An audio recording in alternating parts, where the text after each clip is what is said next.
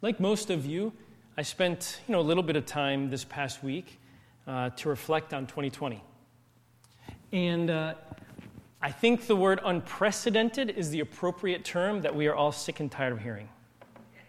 Right? Like every time you read or see anything, it's like this unprecedented, this unprecedented.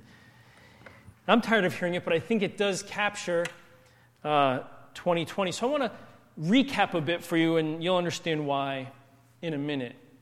But just on a national level or even global level, in 2020, we had, if you can remember that far back, last year at this time, there were incredible fires in Australia that burned millions of acres and killed millions of animals. And I mean, it seemed like all of Australia was on fire. And firefighters were fighting it and going on. And then later on in the year, California had a bunch of fires as well, which grabbed our attention. And then if you can remember, too, this time last year, the relationship between the U.S. and Iran was very tense. We were almost at war.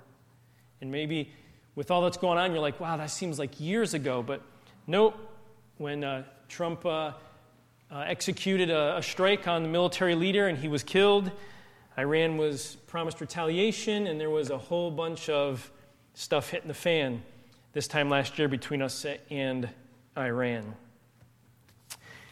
And then back in February, Trump was actually impeached, and then he was acquitted of charges. I don't know if you can remember all of that political turmoil that was going on and items in the news. At the same time, we had, if you weren't aware, swarms of locusts in eastern Africa, the Sinai Peninsula, and the India subcontinent. That whole section of the world was being invaded by locusts, the worst seen in decades. Entire crops decimated, food supplies like non-existent, just craziness. And in the midst of all that, back in March, we had the wonderful worldwide pandemic, which we are still working through, COVID-19, right? And that came on, and all kinds of stuff happened and changed, right? We had shutdowns. We were shut down as a church, couldn't hold services for a couple of months. Schools were shut down. Businesses were shut down. We had quarantines. The requirement of wearing masks and social distancing came out, and a whole lot of other things around COVID, which we are still working through. In the midst of that, then we had racial tensions, right? The deaths of Ahmaud Arbery, of Breonna Taylor, of George Floyd, and of others sparked outrage and sparked protests and riots.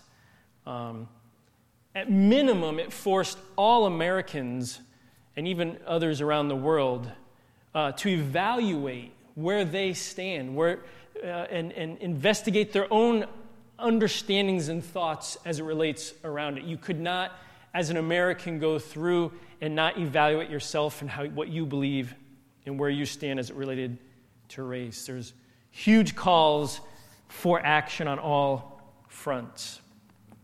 And then probably something of the smallest of all these things, but caught my attention, was this huge explosion in Beirut that took like half the city. Like all of a sudden, boom, like there's now a whole new harbor in Beirut because of an explosion, and the humanitarian aid that came in, and it actually caused the government, portions of the government, to resign as a consequence of this. And then we have the continuing political debacle, right?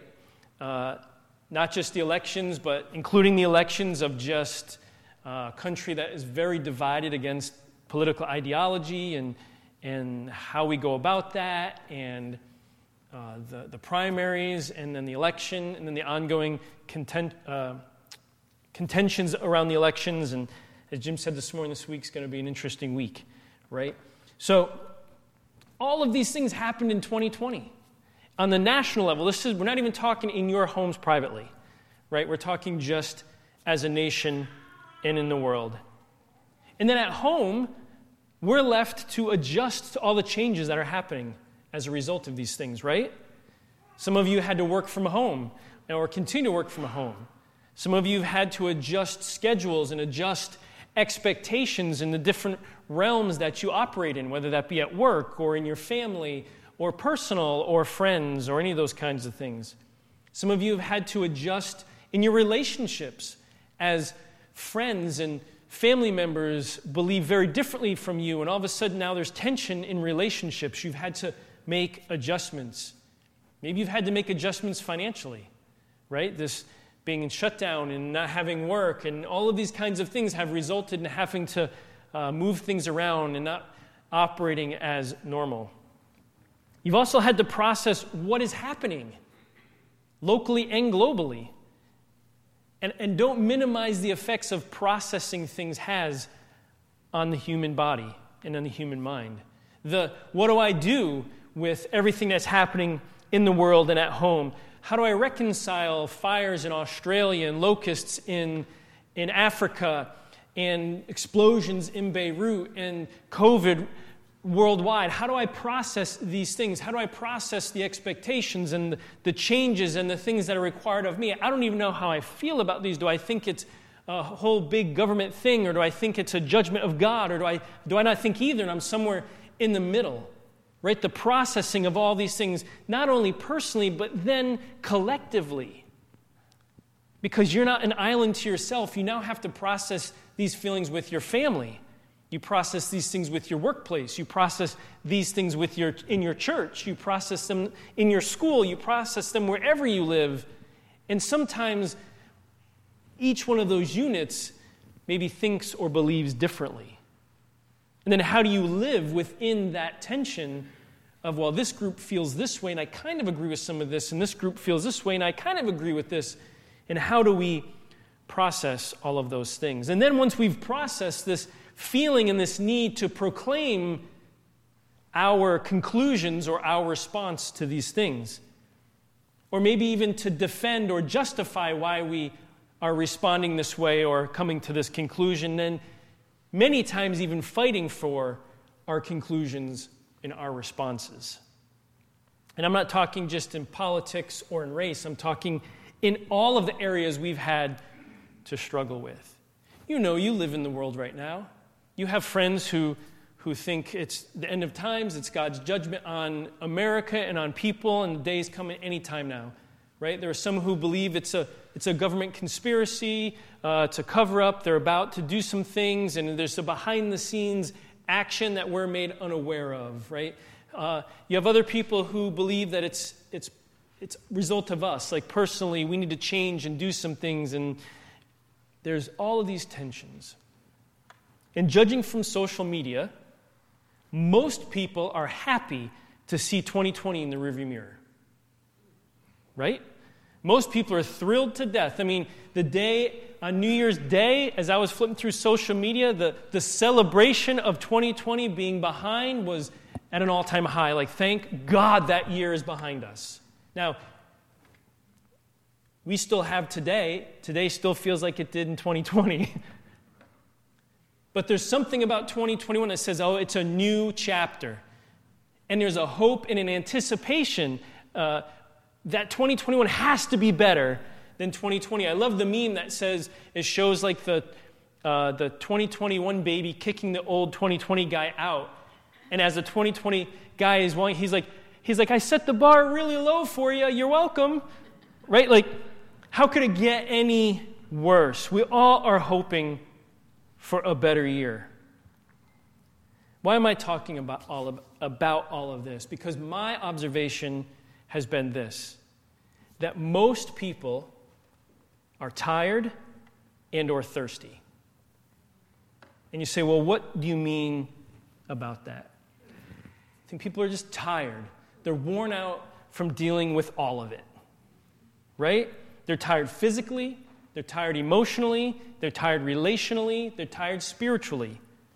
They're tired from the changes, they're tired from the fighting, they're tired from the unrest, they're tired from loss being more than gained, right? I told my wife last week, I said, man, it just seems like I experience way more loss than I do gain on all front.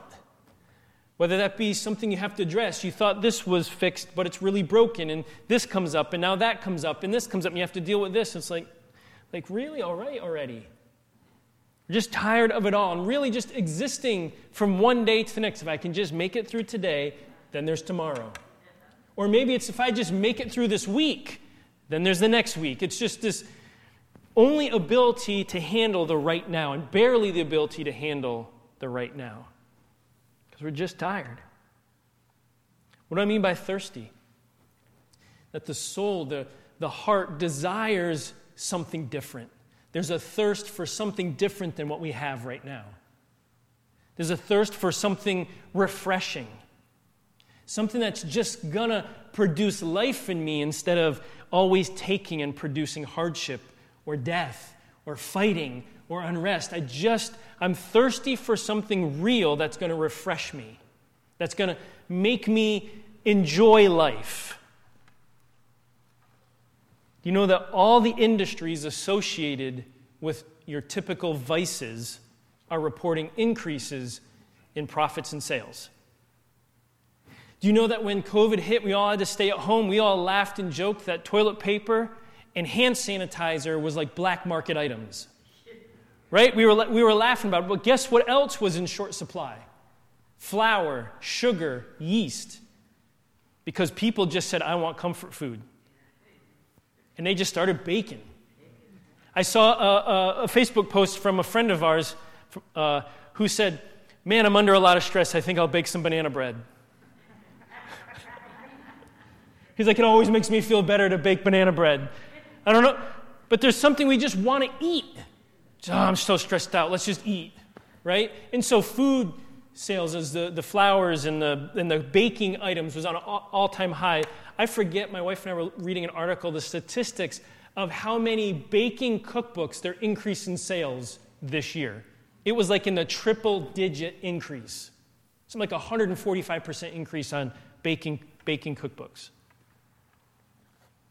There's also the drug industry, alcohol industry, the porn industry. All of these industries are reporting record number of sales and profits for 2020. What does that say? It says we're out there. What we have right now, we don't enjoy, we don't want it. We need something that's going to make us feel good, that's going to refresh us, that's going to lead us, so we look to whatever we can find. And unfortunately, what we know is that those things that are vices are very temporary. You get instant gratification, and then you have regret afterwards, right? But still, it's better than feeling terrible. It's better. I mean, our minds play that way, right? It's better than just feeling this way. Well, Israel was in a similar place 2,000 years ago. For approximately 700 years, Israel had been dominated by other world powers. The Assyrians had had their crack at them, the Persians, the Greeks, and then the Romans were in their current world power being governed by. Can you imagine not being able to be, you are your own people group with your own culture and your own desires and whatnot, but just being just governed for 700 years, not being allowed to govern yourself, having to pay taxes and homage and all these kinds of things to a power who really doesn't care about you. All they want from you is to pay your taxes and be quiet. For 700 years.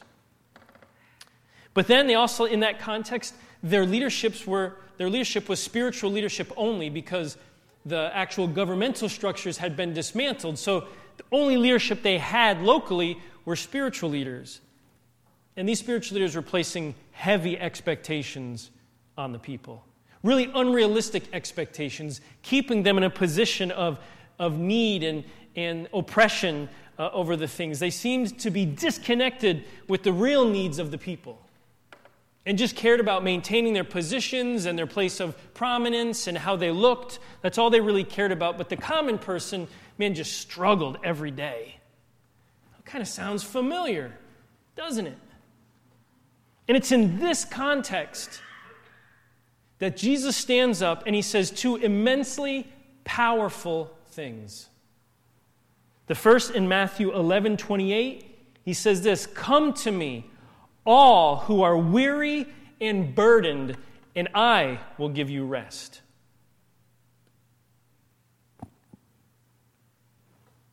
He says in John chapter 7, verse 37, "On the last and greatest day of the festival, Jesus stood and said in a loud voice, 'Let anyone who is thirsty come to me and drink.'" Man, can't imagine the crowd like, man, I'm weary, I'm tired. I'm tired of keeping the Roman people happy, and I got to balance between what they want and expect of me and what I know my God wants and expects from me and my own life to live, and then my religious leaders who really don't lead me spiritually at all. They just care about how they look and respond and all these kinds of things, and I'm just tired. I'm burdened, carrying this burden and this. I'm desiring something new. I thirst for something for real. And Jesus stands up and he says these two things. Now, both of these promises are metaphorical, meaning he's not actually saying, I'll give you a cup of water, although he would. He's not actually talking about the physical rest of somebody who's carrying maybe a backpack or a load of bricks and saying, hey, come here, let me take those off you, I'll give you a rest. He's using these as examples. He's actually speaking of an inner weariness of the soul. An inner weariness of the soul where, man, I just can't take it anymore. And if you've ever done anything physically, you know when your body's done, right? If you've worked out, you're pushing a muscle, whatever, and you get to a certain point and your body's like shaking. You're like, nope. Your body just said, I'm done. I can't take this anymore. Which in weightlifting, that's a good thing because that's when your muscles build and all that stuff. But mentally, in our soul, we can say, I'm done. I can't take it anymore. I'm too tired. I'm worn out. I just can't handle it anymore. He's speaking of that from the soul. That the soul can get so dry and so parched that we just start living for today. Not caring about the future, seeing no hope moving forward. Our souls can just get in that condition where I'll just respond to whatever comes my way. And Jesus stands up and he promises to give rest to those who are weary, to those who are carrying heavy burdens, to those who just want to give up. And he makes this promise. And a promise was for then and it's for today as well. I mean, do you carry a heavy burden? Is there a weariness of your soul where you're just, I'm just tired of all this. I just need something different. I mean, do you carry a burden in your heart for a deep desire for something to change, something to just be different? Jesus is promising to not only give us rest from these things, but he's promising to give life. And that's an amazing thing. You see, rest is like, oh, thank goodness, I can take a rest for a minute. But then he says, hey, I'm not only going to give you rest, I'm going to actually give you life to where you will be a producer of life to the people around you. Sign me up for that. Right? Sign me up for that. Because I would love to be an infuser of life to when people are around me like, man, I just feel better being around Steve. Right? Wouldn't you want that for your life? Like, man, Malcolm's like, man, when I'm around Malcolm, I just feel better when I'm around Malcolm. He makes me feel good, right? Or put your name in the blank. Jesus is making these promises to you and to me. He made them then, and they're eternal promises, meaning they weren't just for a specific group of people. They were a promise for all. But here's the catch. If you want these promises, if you want them to be yours, there's conditions. And in reality, everything that God promises us, there is a condition, always. And you say, well, that's, isn't that like mean or rude? Well, not really. I'm getting off my notes a bit here, but we've become so grace-heavy that we think that we just sit on the living room couch and Jesus comes by and just dishes out the promises like this. Here you go. I'm your sugar daddy today. I'm going to keep you going. And we just, thank you, Jesus. Right? Like, that's not him. He wants something from you. And everything he wants from you leads you to health. That's the key. You're like, oh, I can't believe he's asking me to do that. I can't believe he wants me to respond this way. Well, your responding this way and your following him leads you to the health you desire. But all his promises come with a condition, even his promise of salvation. Not everybody is saved. It's those who believe in him and confess with their mouth and follow after him that are saved. So see, even there's a condition. He paid the cost for your salvation, but there is a condition. You have to respond. And that's true with these promises as well. And I want to show you these this morning so that you too can cast your burdens on him, so that you can find rest for your soul, so that you can have your thirst quenched. First of all, I think the first thing that we see right away is both of them say, Jesus says, come to me, and I will. See, that indicates what I'm just talking about. It's active. You have to come to Jesus. He's not going to kick down the front door of your house and walk in and say, here, now I give this to you. It requires you to move. It requires you to seek. There's effort on your part. Jesus stands at the door and knocks, but you got to get up off the couch and let him in. You have to come to Jesus. The world may tell you all kinds of things like, well, he's not the only way. You can find that in here. You can find that in there. You can find that in there. And Jesus says, if you want the promise, come to me. You have to come to Jesus. Now, he gives us strength. He gives us hope. He comes in and he speaks to us in these kinds of things, but we do have to respond to it.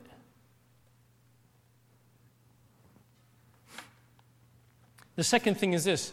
Both promises have Old Testament references that the hearer at the time would have known and understood. Okay? Because as an Israeli, if you were raised a Hebrew, a Jew, in school, you learned the Old Testament. You learned the law. You learned the prophets. You learned the Psalms. They were just part of your education. So when Jesus stands up and he makes reference to one, everybody knew what he was talking about, right? Just like if you were raised in America and you went to an American school, when we stand up, if we make reference to the Independence Day, the 4th of July, right? We kind of have a reference. We know what's being talked about. If we make references to the Civil War or it's part of our history. We understand that. It's the same in Scripture. So I want to show you these connections. When Jesus makes a statement, he's referring to an Old Testament passage and the implications around that. So the first, let's look at Matthew 11, 28 through 30, where Jesus makes this statement, come to me, all you who are weary and burdened, and I will give you rest.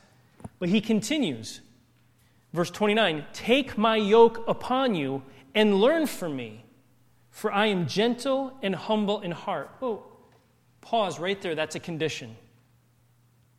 Come to me, take my yoke. Right? That Jesus isn't just going to clamp a yoke on you if you don't want it. He says, take my yoke upon me. Well, what is a yoke?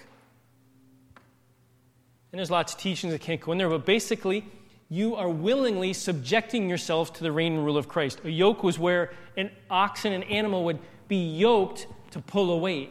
And it was under the reign and the rule of the person doing the reins. And they would carry their weight. And Jesus is saying, take my yoke. Take my yoke and learn from me. Verse 30, and you will find rest for your souls. For my yoke is easy and my burden is light. So he's not just saying throw off everything and you're free with no burdens to bear, no cares in this world. He's like, no. Exchange the yoke you have now for mine. Because I want to give you rest for your souls. You say, well, what is that yoke he's talking about? This burden and this rest for your souls comparison. Look at Jeremiah 6:16. Jeremiah 6:16 says this, "This is what the Lord says. Stand at the crossroads and look. Ask for the ancient paths. Ask where the good way is, and walk in it, and you will find rest for your souls." So what is Jesus saying when he makes reference to Jeremiah 6 as it relates to this? He's saying, he's proclaiming that he is the good way that Jeremiah is talking about. My burden will give you rest for your souls. He's saying, I'm the good way that Jeremiah proclaimed and spoke about. And that if you will seek me, if you will stand at the crossroads and look, right, which is the right path to go in, if you will seek me and then you will walk in my ways, you will do what I'm commanding you to do, you will do where I'm leading you to do, then you will find rest for your souls.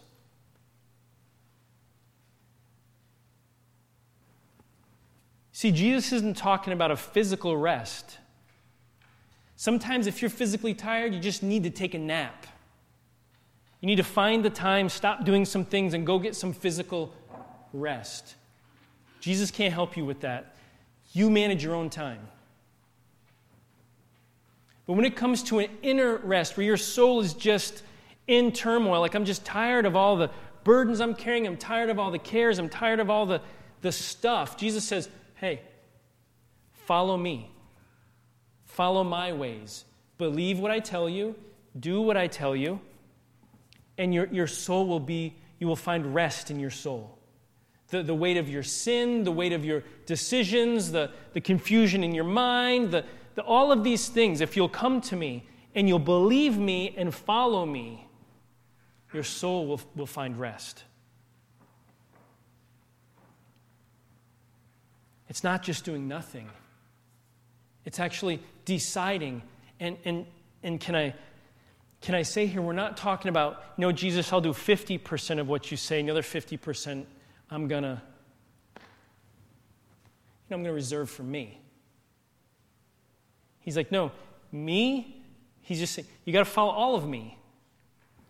You might find some rest in your soul if you just adopt some principles of your life, of Jesus in your life, and follow those things like, my life got a little better.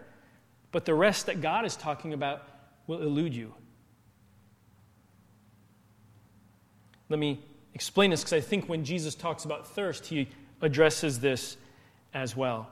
In John chapter 7, verse 37, we read, "On the last and greatest day of the festival, Jesus stood and said in a loud voice, 'Let anyone who is thirsty come to me and drink.' And then in verse 38, here's the condition. 'Whoever believes in me, as Scripture has said, rivers of living water will flow from within them.'" So one, we have to believe in him as Scripture says. Not, I just believe in Jesus and the Jesus I've made up in my mind and in my heart. Right? We can have a tendency to do that. Well, the Jesus in the Bible, I like these parts about Jesus, and that's what I'm going to believe, but these parts about Jesus, I don't really like those, so I'm going to choose to not follow those. He says, as Scripture has said, then the rivers of living water will flow from within them. What does he mean, as Scripture has said? Remember, there was no New Testament at this time. They only had the Old Testament. He's referring to Isaiah chapter 58. And this has long been a favorite scripture of mine. I'm not going to read the entire chapter, but we're going to read verses 3 through 11 and break it down. Because verse 11 is where he talks about the spring of living water, but there's all the build-up to that. You see, in verse 58, it's titled True Fasting, but it's talking about the worship of God. And God's defining the kind of worship that he is looking for. And in verse 3, it says this, "Why have we fasted, they say," he's talking about the nation of Israel within them, "and you have not seen it? Why have we humbled ourselves and you have not noticed?" So it's this lament to God, like, God, We're fasting. We're doing our religious acts. You don't seem to care. All this crazy stuff's going on. I'm doing what I'm supposed to do, right? And Jesus responds with this, "Yet on the day of your fasting, you do as you please and exploit all your workers. Your fasting ends in quarreling and strife and in striking each other with wicked fists. You cannot fast as you do today and expect your voice to be heard on high." What is God's argument with them? They're arguing, hey, we're fasting, we're coming to church, we're doing what we're supposed to do, and you're not listening. Nothing's changing. And God says, you're fasting, you're saying that you follow after me, but you're doing evil. You say you're worshiping me, but it's not changing your life at all. You're not living how I'm leading. You're just giving me lip service. Verse 5, "Is this the kind of fast I have chosen? Only one day for people to humble themselves? Is it only for bowing one's head like a reed and for lying in sackcloth and ashes? Is that what you call a fast? One day acceptable to the Lord?" So God's saying, hey, you're just picking one day to kind of fast and worship me, and then the rest of the time you're just living however you want to? That's not what he's talking about. And then he goes on, this is the kind of fasting that he expects. "Is not this the kind of fasting I have chosen? To loose the chains of injustice." Now he's talking about what he expects his people to be doing. "To loose the chains of injustice and untie the cords of the yoke. To set the oppressed free and break every yoke. Is it not to share your food with the hungry and to provide the poor wanderer with shelter? When you see the naked, to clothe them and to not turn away from your own flesh and blood. Then your light will break forth like the dawn, and your healing will quickly appear. Then your righteousness will go before you, and the glory of the Lord will be your rear guard. Then you will call, and the Lord will answer. You will cry for help, and he will say, 'Here I am.' If you do away with the yoke of oppression, with the pointing finger and malicious talk, and if you spend yourselves in behalf of the hungry and satisfy the needs of the oppressed." When you collectively put all of these things together, what is God telling them? If you will do what? If you will love people. You see, if I love you and I see you naked, I can't just walk away from you and say, "Oh well." Love drives me to do something about it. Love drives me to give you my best, whatever that is. Like, hey, I don't have much, but I got a shirt you could have. Like, right? It drives us. If we see people being oppressed and mistreated, there's something within us, if we love them, that rises up and says, no more. You know how I know this? If you ever see a little kid being picked on and their mom witness it, right? Come on, moms, right? You can be like, "Oh, we'll let Johnny handle it. He needs to toughen up." Like, no. Every mom I know is like, "Get off my kid," right? Right? I'm going to beat that little kid up. We had an instance here once in the school where something happened between two kids, and the next day the mom came in and she said in the classroom, "Where's this kid who touched my kid?" Or they got in a thing the day before. I'm like, "Whoa, what are you going to do to him? He's 4. But she was heated. "You ain't going to touch my kid." Why? Because she loves that kid. And love doesn't just let you turn your eye and walk away. So he's really saying, if you love people well, he's describing what it looks like to love people well. If you'll do these things, then your light will rise in the darkness and your night will become like noonday. The Lord will guide you always. He will satisfy your needs in a sun-scorched land and will strengthen your frame. We don't understand what a sun-scorched land is. A sun-scorched land, if you've ever seen pictures of a place where it had rain and there was grass, but then they hadn't seen it in a while and the ground is all cracked and big divots and everything's dried and fallen over, like that's a sun-scorched land. Now, imagine your life comparatively. Like sometimes my life feels like a sun-scorched land. Like it rained one time, there was life here at one point, but now it's just a bunch of dried cracks everywhere, right? He says, he will satisfy you in a sun-scorched land and will strengthen you. And here's the promise that he quoted. You will be like a well-watered garden, like a spring whose waters never fail. That's who you will be. If you follow him, as Scripture says. That's his promise. That's the condition. You will be a source of life for others. Your needs will be satisfied. You'll be well watered and taken care of, but you will be a source of life for other people. And guess what? It doesn't come from believing in yourself. So many people are depressed and full of anxiety because they're trying to believe in themselves. It sounds good on paper. It looks good on a coffee mug. But you know what? I let myself down a lot.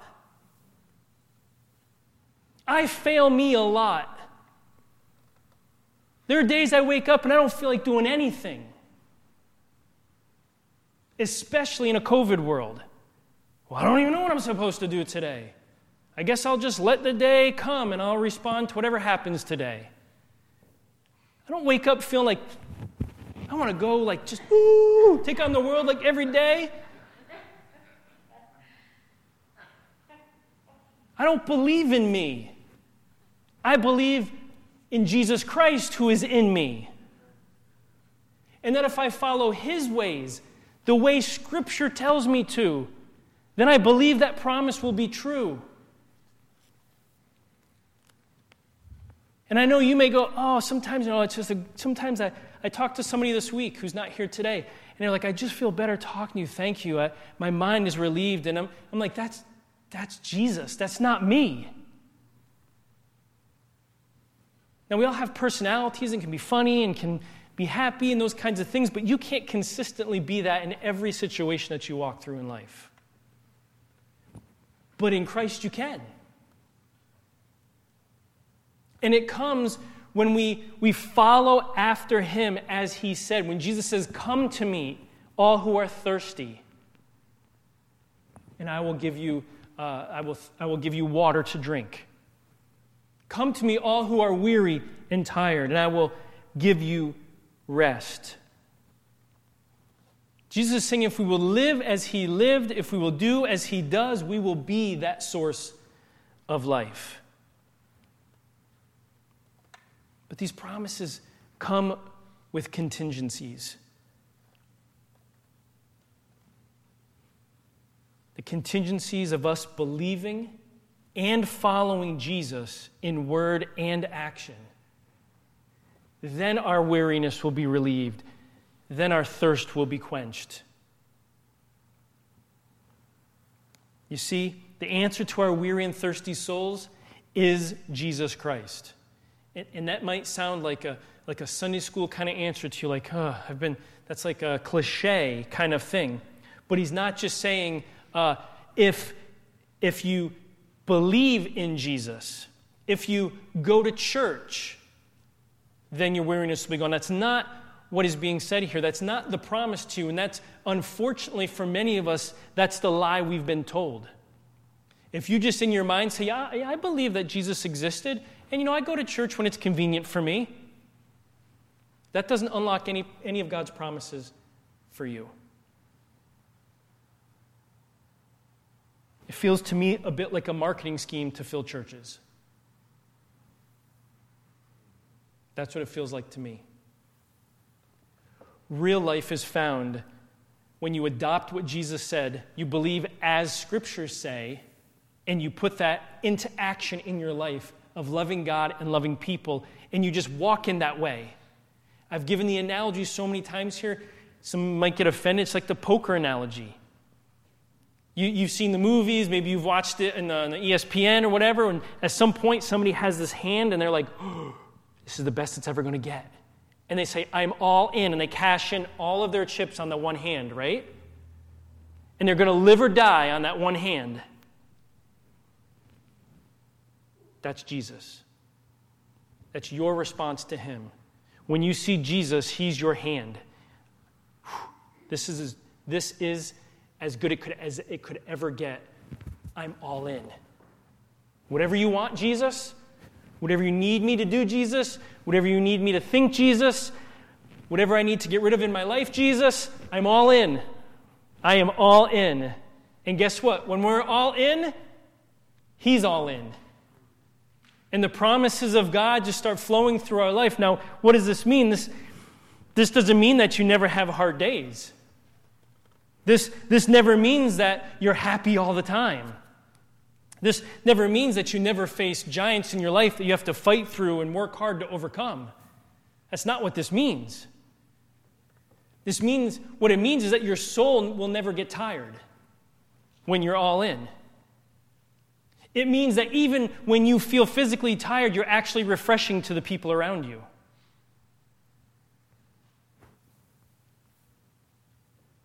It means that God comes in you and does a change in you that produces way more than you could ever hope, dream, or imagine. His promise means that you can have an inner rest in every situation in your life, regardless of what you're walking through, regardless of what you're fighting, regardless of what you're celebrating. There can be an inner rest that you know it's going to be okay. You know that God's got you. You know it's Jesus I'm following. It's not my own creative ideas. It's not a political party. It's not a specific ideology. I'm following Jesus. And Jesus leads me beside still waters. Jesus leads me through the valley of the shadow of darkness. Jesus leads me to life everlasting. And in the midst of it all, my soul is at rest because he's with me and I'm with him.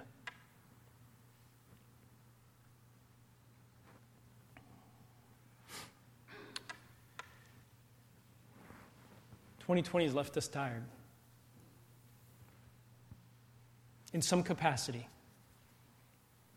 physically, spiritually, emotionally, relationally.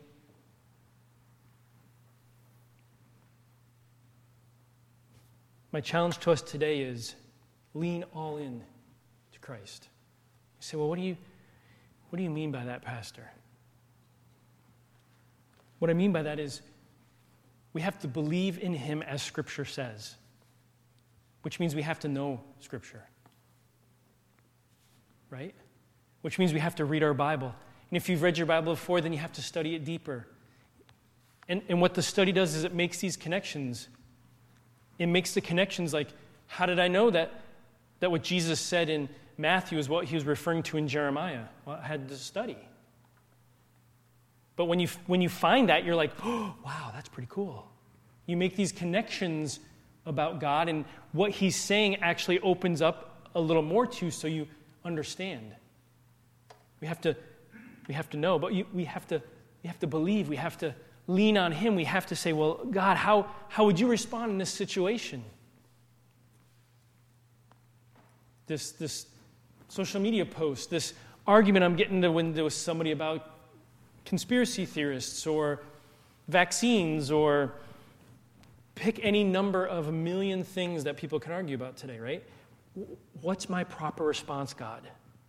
How should I feel about this? How should I respond with this? How the tension in my family and what's going on?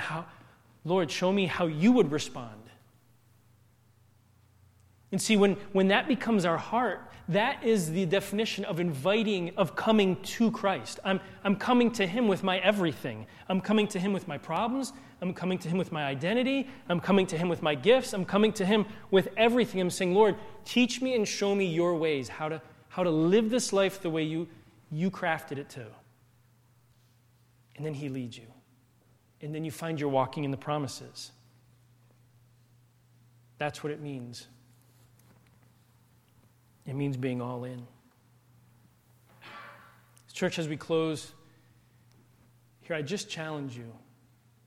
As we enter this new year, and if you find yourself tired, if you find yourself thirsty, no, there's not a quick fix. You're not going to walk out of here and say all of a sudden, "Whew, Pastor made me have goosebumps and everything's going to be okay now for 2021," because guess what? Tomorrow morning is going to happen. This is a marathon promise. Not a quick fix. And not instant gratification. We commit our lives to believing in Christ and following Him, and we don't look back, and we just keep walking forward in Him. And then one day somebody says to us, "You know what? Every time I'm around you, it just changes me." And you go, "Huh, yeah, that wasn't me before." Next thing you know, you're living there. You realize my soul isn't always running around looking. And so I pray that when you leave this place that the Holy Spirit uses today's words to encourage you, to just bring your weariness and your thirst to Jesus Christ. And if you're physically tired, call in sick and sleep all day. Like find some, just get some rest. That always changes things. Some nights I'm like Mr. Grumpy. My wife's like, "What is wrong with you?" I'm like, "I'm going to bed." And I wake up next morning like, "Hey, I feel great today. I was just tired." It affects us. It affects us. Sometimes you just need a good nap. But if a nap isn't solving your problems, I challenge you to bring it to Jesus and say, "Lord, I don't want to just believe in you. I want to follow you." And what does that look like? And as you follow Him, you'll begin to see the change in your life. As you spend time hearing His Word and reading His Word and understanding how He feels about you and how He speaks about you, you'll begin to discover the spiritual realm where you are just at rest in Him. Let me pray for you. Lord, I thank you that you came. You came for not just a transaction. Like, you didn't come just to pay our debt and then go back to heaven and now we're on our own. But Lord, you came to give us rest from our burdens. You came to quench our thirst. And Lord, every one of us in this room have carried heavy burdens. Every one of us in this room have been thirsty for something refreshing and something real. And Lord, you stood up and you made this proclamation to an entire city. "If you're weary and burdened, come to me. If you're thirsty, come to me." And today, Lord, I pray that every one of us in this hearing, whether they be in this room or online, would take you at your word and say, "I am weary. I am thirsty. So, Lord, I come to you and I ask you to give me rest and to quench my thirst and to make me a river of living water for you." Lord, I pray that everybody who takes you at your word and comes to you, Lord, would find these things in you and that we would stay there, Lord. I pray, Lord, as we go into 2021, we would be a people of the word who know you, who read our word, who study our word and come to an understanding of who you are, and our minds and our hearts are open. And I pray that we'd be a people of your Spirit who are in communion with you, who are led by you, who are in relationship with you. Lord, we thank you for your power that's available to us. We just ask you, Lord, for it to work through us. We pray this in your precious name. Amen. Amen, church. We love you. Hope you have a great week. Stay close to God. Keep your ear out for Bible study coming up. And feel free to take whatever books you want off that back table. and enjoy them.